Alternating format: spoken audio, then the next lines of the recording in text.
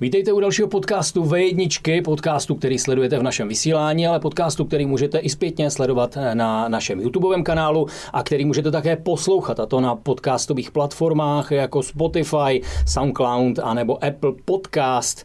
Dnes mám tady hosty dnes si budeme povídat o motosportu, budeme si povídat o závodech, o motokrosu.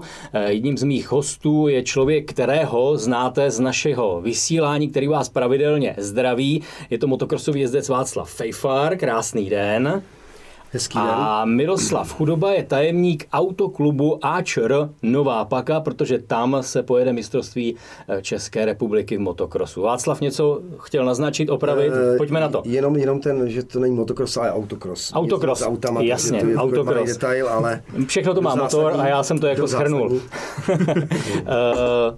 Letos je celá zvláštní situace, pandemie, která rušila všechno možné, spoustu věcí, ale vygenerovala, udělala úplně něco novýho a lepšího. My než jsme začali, tak jste mě říkal, že letošní mistrovství republiky bude u té Nové Paky o něco zajímavější, a to vlastně díky pandemii. Jak to je? No, nechci říct zaplať pánbu, ale samozřejmě díky tomuhle opatření. Prostě jak se ty závody nejedou v zahraničí, tak cizí jezdci vlastně ze zahraničí, který vlastně jedou mistrovství Evropy, tak nemají možnost natestovat ty auta a potvrdili přihlášky a přijedou vlastně i k nám. Takže čekáme velkou účast zahraničních jezdců, což potvrdilo i ty předchozí závody. Jeli jsme už jeden závod v Poříčí nad Sázovou, v Humpolci, kde se to vlastně ukázalo. Tak uvidíme, jaká účast bude u nás. Samozřejmě, jak běží čas a nabíhají určitý opatření, tak uvidíme, jak se to všechno vyvine, ale doufám a předpokládám, že ty jezdci přijedou a že bude krásný, kvalitní závod, protože samozřejmě naše špička jede kompletně celá, počínaje od Jardy Hoška, takže tam je velká jako možnost i toho tréninku na ten příští rok, takže uvidíme, jak to za těch 14 dní prostě se vyvine a bude. No. Ve vašem světě, ve vašem okolí je autokros v Nové Pace top, je to hvězda. Před revolucí to byla jasná záležitost, která zaplavovala televizní kanály. Zkrátka všichni věděli, co to Štikovská rokle je, co to je autokros, který se tam jede. Nejsem si úplně jistý, jestli ta situace zůstala. Doba se mění, ten rozlet, to množství informací, které přichází, ta možnost sledovat závody po celé planetě je mnohem větší. Představme si ty závody. Co to vlastně je mistrovství České republiky v autokrosu ve Štikovské rokli? Jaká tam je historie? Jaká tam je legendární návaznost? Tak co se týče historii, tak vlastně autokros vysloveně v Nové Pace vznikl v roce 1971, kde vlastně první závod byl 21. listopadu, tak vlastně tím jakoby nastartovala ta éra toho autokrosu. Je ale pravda i taková, že ten autokros, který se v těch letech a který se jezdí v těchto letech, už se nedá vůbec srovnat. Já si vždycky vzpomínám na slova Franty Kačírka, který jezdil v 80. 90. letech, a když teďka se přijde na nás podívat, to říká: chlapi, to už není autokros, to už je sprint na ploché dráze. Ve výsledku pravdu má, protože dřív skutečně ty vozy byly upravený do toho terénu, nikdo neřešil, jestli tam je díra, není, skákalo to, jak to skákalo, ale byly to právě ty krásné závody, protože lidi i obdivovali, jak ty jezdci i v těch podmínkách byli schopní závodit a hlavně jak byli schopní se mezi sebou prát o to umístění a tak dále. Co se týče letošní rok nebo všeobecně autokros v dnešní době, tak zaprvé v České republice roste. Je to i díky podpory Autoklubu České republiky, kde vlastně vyvinul mládežnický, jakoby, nechci, jak bych to řekl teďka. Jsou vypsané nové třídy, race buggy a junior buggy a těch 160 vlastně už můžou závodit děti od 5 let, což je úžasný. To za nás třeba nebylo, já jsem začínal jezdit vlastně už od nějakého 77. roku. Když dneska vidím ty děti, tak se mi hrnou slzy do očí, protože dneska 5letý dítě sedne do závodního auta, má svůj tým, má svůj autobus, doprovod, prostě úžasné věci, ale díky tomu vlastně jsme Češi získáváme ty přední umístění v těch evropských závodech, protože máme, jak se říká, ten potěr a začínají tu takovýhle útlivýho mládí. Jako, jo. Hokejovou hantýrkou myslí se na tu farmu. Už se to vytváří od základu a připravuje se, jasně, že se to posouvá. Vlastně ty cizinci hrozně závidí, zkoušejí to už v jiných zemích, začínají jezdit i ze zahraničí, vlastně od, já nevím, asi 5 let zpátky je vypsané mistrovství Evropy v těch juniorkách, kde vlastně už je to s zahraniční účastí, takže tam ta třída už se prostě taky zesílila, posílila a funguje. Takže ten autocross, určitě ten vývoj tam je, ten progres a co chci říct, je to neskutečný mazec, protože samozřejmě, když jsme začínali, jak jsme jezdili kolem 100 km rychlosti, dneska řeknu, že třeba v Poříčí dolů z toho kopce jedeme 180, 190, takže v terénu to je neskutečný mazec a paka je obzvlášť pěkná v tom, že je tam 40 metrů převýšení, všechny zatáčky jsou vlastně otočeny přes horizont, že se musíte spolehnout bezpečně na toho traťového komisaře, který signalizuje, jestli tam je nějaký malér nebo stojící auto, takže ta paka je okrutně náročná pro toho jezdce a proto tam jezdí i hodně zahraničních jezdců, kteří si vlastně to chtějí zkusit. Jako jo. Takže co svědčí, před 3 nedělama u nás byl takový volný závod, kde vlastně to bylo vypsané pro cizince a přijelo 240 aut. Jako jo. Každý se chce prostě na ty pace svízt, protože říkám, pro toho závodníka to je neskutečný rajc, když ta komprese u ty věži, když jedete, já nevím, 150, teď to auto se přimáčkne z země a letí do toho kopce, nahoře se skáče do zatáčky vlastně už bokem, zase pod ten most dolů ke sloupu. To je neskutečně rychlá, technická, tam prostě chyby okamžitě se neodpouštějí, protože v těch velkých rychlostech jsou tam svodidla, stačí minimálně kolize a to auto se přetočí nebo prostě něco, takže tam se furt neustále něco děje. Říkám, ten autocross, ne, že by byl na nějakým ústupu, ba naopak, to svědčí ten velký počet těch jezdců na těch daných závodech. Jako, jo, takže, a i ten termín, že vlastně se to jezdí prostě v těch termínech jako prázdninových, teď samozřejmě díky ty pandemii se to posunulo, ale když budeme minulý roky, tak my jsme se vlastně pod 100 jezdců nedostali. Vždycky to je 120, 130 jezdců, takže což o něčem svědčí. Pojďme si rozklíčovat ta auta. Když otevřu vaše stránky, tak to jsou pro laika neznámá čísla, tady to možná vidíme, RB 250, RB 125 a tak dále. Obecně řečeno, jaká auta tam divák, který, řekněme, není veliký fanoušek autokrosu, ale chce si užít, chce se podívat na závod, který evidentně je adrenalinový, je zajímavý. Co tam uvidí za vozy, jaké tam uvidí závody?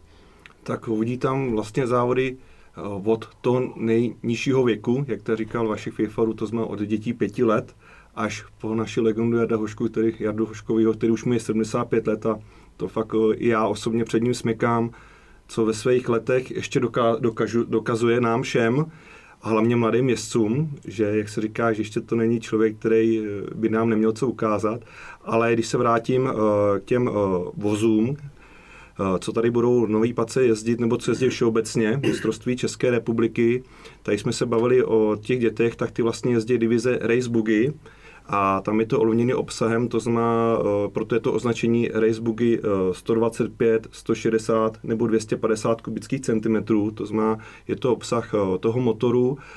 Pak už ty, co jsou více zkušený, tak pomalu přecházejí na Buggy 4x4 a to je označení Junior Buggy, kde v současné době bych řekl, že tam máme hodně zdatný jezdce, kde bych určitě chtěl vypíchnout Jakuba Novotnýho, Daniela Pitlouna a další, který nás velice dobře reprezentují i v Evropě. A je to i vidět, že se zdatně perou a že ty zahraniční jezdci fakt mají s náma co dělat. No a co se týče, když budu pokračovat v buginách, tak pokud už jsou kluci vyježděný a hlavně už jsou starší, protože každá ta divize je, myslím, ta dětská divize, je omezená i věkem, tak pak už přechází do těch velkých aut a to je buď Buggy 1600, kde teď v současné době dobře nás reprezentuje Filip Hartmanů, hlavně to je rodák z Líčínského okresu, vlastně z Choče, takže s Vaškem Fejfarem velice super spolupracují, protože jsou od sebe kousek. Takže tam je taková ta naše naděje. Měli jsme tam i další 2 želízka suprový, byl to Pétě Nikodému a Vaněk, teď jsem musím se říkat na jméno, ale protože kluci už byli velmi zkušení a vyježdění a chtěli zkusit něco nového, tak se rozhodli přejít do té nejsilnější divize Buggy, a to je divize Super Buggy, a tam je velká plejáda všech šikovných a velmi dobrých jezdců, jak jsem zmiňoval, Jarda Hošek, legenda. Jo, mezi další jezdce, který hodně lidi znají, určitě musím zmínit Borise Vaculika, protože ten má i zkušenosti, jak teď i mluvil i Vašek, že bude mít zkušenosti s Dakarem, tak Boris Vaculik už taky zkušenosti měl a zase se vrátil do autokrosu, protože říká, že to je jiný mazec, že to je prostě kolo na kolo a je to prostě kontakt mezi jezdcema. Jo, v tom Dakaru to je spíš, jak se říká, vytrvalostní závod na čas. Určitě další známý jména, který určitě znají, Kuba Kubíček. To je člověk, který právě vyrůstal od těch nejnižších kubatur až po to Superbuggy. Tak to je taková ta věc, jak se říká, jak se dá vychovat velice šikovný jezdec a rychlej, dravej jezdec. Určitě, co chci zmínit, jak jsem říkal, Péťa Nikodému taky. Začínal v racinách, teďka jezdí Superbuggy, má Buginu své koncepce a letošní rok třeba testujou, ladějí to, ale je vidět, že jdou správným směrem, že i ty ostatní kluci s ním budou mít co dělat. Jinak, co se týče Buggy, tak to je asi také všechno, ale pak máme ještě divize plechových vozů, nebo plechových aut, kteří se tomu říkalo plechovky přímo. Vždycky jsme se na to všichni jako malí, když jsme chodili do Paky na autokros, těšili. A tam máme několik divizí, tam je to jenom dělení podle toho, jestli se jede mistrovství České republiky, anebo se jede o pohár, má českou trofej. V současné době máme rozdělení divize D6, to jsou vozy s obsahem do 1600 kubických centimetrů. Pak máme divizi D2, to jsou vozy, tady mají obsah do 2 litrů a můžou to být i motory přeplňované, to znamená turbomotory. Jinak obě dvě této divize mají jenom jednu poháněnou nápravu. A co se týče pak ta nejvyšší divize, kterou vlastně jezdí i Václav Fejfar, tak to je divize Tax. A to už je divize těch nejsilnějších vozů, které jsou jak 4x4 i přeplňovaný. A jak jsem říkal, Václav Fejfar nás velice dobře reprezentuje, jak v České republice, v Evropě, ale jsou tam i jiní jezdci, abych neopomněl. Je tam Otakar Výborný. Děkuju, Otakar Výborný. A jiný. No. Václave, vy jste mluvil o té rychlosti, která se zvyšuje, všechno se mění. Jak se jezdec s vašimi zkušenostmi, ověnčen medailemi a cenami, jak se vyvíjí jezdec, který sedí uvnitř toho auta? Přichází třeba víc strachu, nebo stále myslíte na tu tráť a nemáte čas na nic jiného myslet, když se ženete tou rychlostí a letíte vzduchem do té zatáčky? Co se takovému člověku honí hlavou? Tak já jsem hlavně měl možnost projít všema třídama. Já jsem vlastně jel třídu 1600 Buggy, pak jsem jezdil Super Buggy a pak jsem vlastně, když jsem měl zdravotní problémy s očima, tak jsem si musel sednout dát za okno a šel jsem do ty plechové divize. Samozřejmě ta Bugina, nechci říct, že nedisponuje takovým výkonem, ta 1600, ale zase to bylo neskutečně obratný auto, tam jsme udělali vlastně 2 evropské tituly, takže a hlavně technika, jak se to auto vyvíjí, nás hlavně nejvíc bavilo ty auta stavět a vyvíjet. Pak v ty velké třídě, tam samozřejmě už do těch 4 litrů, to jsou neskuteční monstra, kde dneska můžu zodpovědně říct, že někteří závodníci mají třeba 800 koní, jako jo, což přenést takový výkon na kola je neskutečně složitý a neskutečně technicky náročný to auto vyvinout, dotáhnout do konce, aby to prostě fungovalo tak, jak má. A to samé v ty plechové divizi. My jsme teda omezený obsahami, nejdeme do 4 litrů, ale do 3,5. Máme restriktor, to znamená restriktor nasávaného vzduchu, to je omezení nasávaného vzduchu do turba. A to auto je prostě, jak je těžký, ono má váhový limit 1200 kg, takže je to těžký a teď samozřejmě motor vpředu, takže to auto se chová určitě jinak než s těma motorama vzadu, takže je to nesmírně složitý, hlavně když je mokro nebo prší, tak ovládat takový auto je neskutečně složitý a náročný pro toho daného jezdce. Ale samozřejmě, kdo říká, že se nebojí nebo že není nervózní, tak nemluví pravdu, protože když se vás postaví 10 stejných, nechci říct magorů, na start a blikne to zelené světlo, tak a hrneme se o ty první zatáčky vysokou rychlostí, tak říkám, ta nervozita určitě předstartovní tam je. Samozřejmě, jak blikne světlo, tak ta nervozita z vás spadne a už se jdem soustředit na ten daný závod, ale já si myslím, že to je jako v každém sportu. Stíháte vnímat ochozy? Stíháte vnímat, jestli přišli lidé, nepřišli lidé? Je to důležitý faktor. Při běžných kolektivních hrách se říká, že to je další hráč v poli, ti diváci. A tady v té rychlosti, v tom hluku, prachu, je to taky další faktor, divák? Já si myslím, že určitě. Já to vnímám hlavně díky ty nový pace, protože pro mě to je domácí trať. Mně se tam podařilo v 98. roce přijet a vyhrát. Startoval jsem až ze druhé řady a vlastně v první řadě stáli mistři Evropy Peters, French Bichl a mi se tam podařilo je podjet a v tom momentě, když jsem udělal ten manévr, tak ta rokle vlastně vstala, začala řvát a prostě to jsem vnímal, jsem říkal, kdyby mě ulít volant, tak by se to odřídím zubama. Ale určitě ty diváci vnímáme. A ta paka je obzvlášť tím krásná, protože tam vlastně jedeme půlku tratě, když se najíždí na startovní rošt.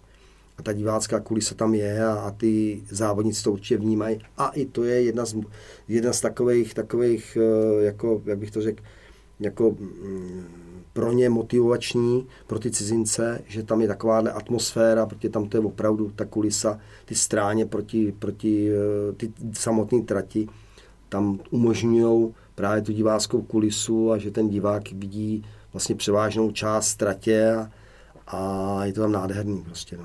Přesto, jak jste to nakousli, technika jde kupředu, i mladí hráči, mladí jezdci mají své týmy, ale tenhle region skutečně tím motokrosem žije, jste pořád ti kluci, kteří se hrabou v garáži v autě a pořád jsou hlavně v garáži, nejsou ani doma, manželky jim nadávají, anebo už jste ti jezdci, kteří mají všechno připravené a tým Formule 1 jim to tam přehodí a tak to právě není. Tady všechny ty auta si stavíme sami.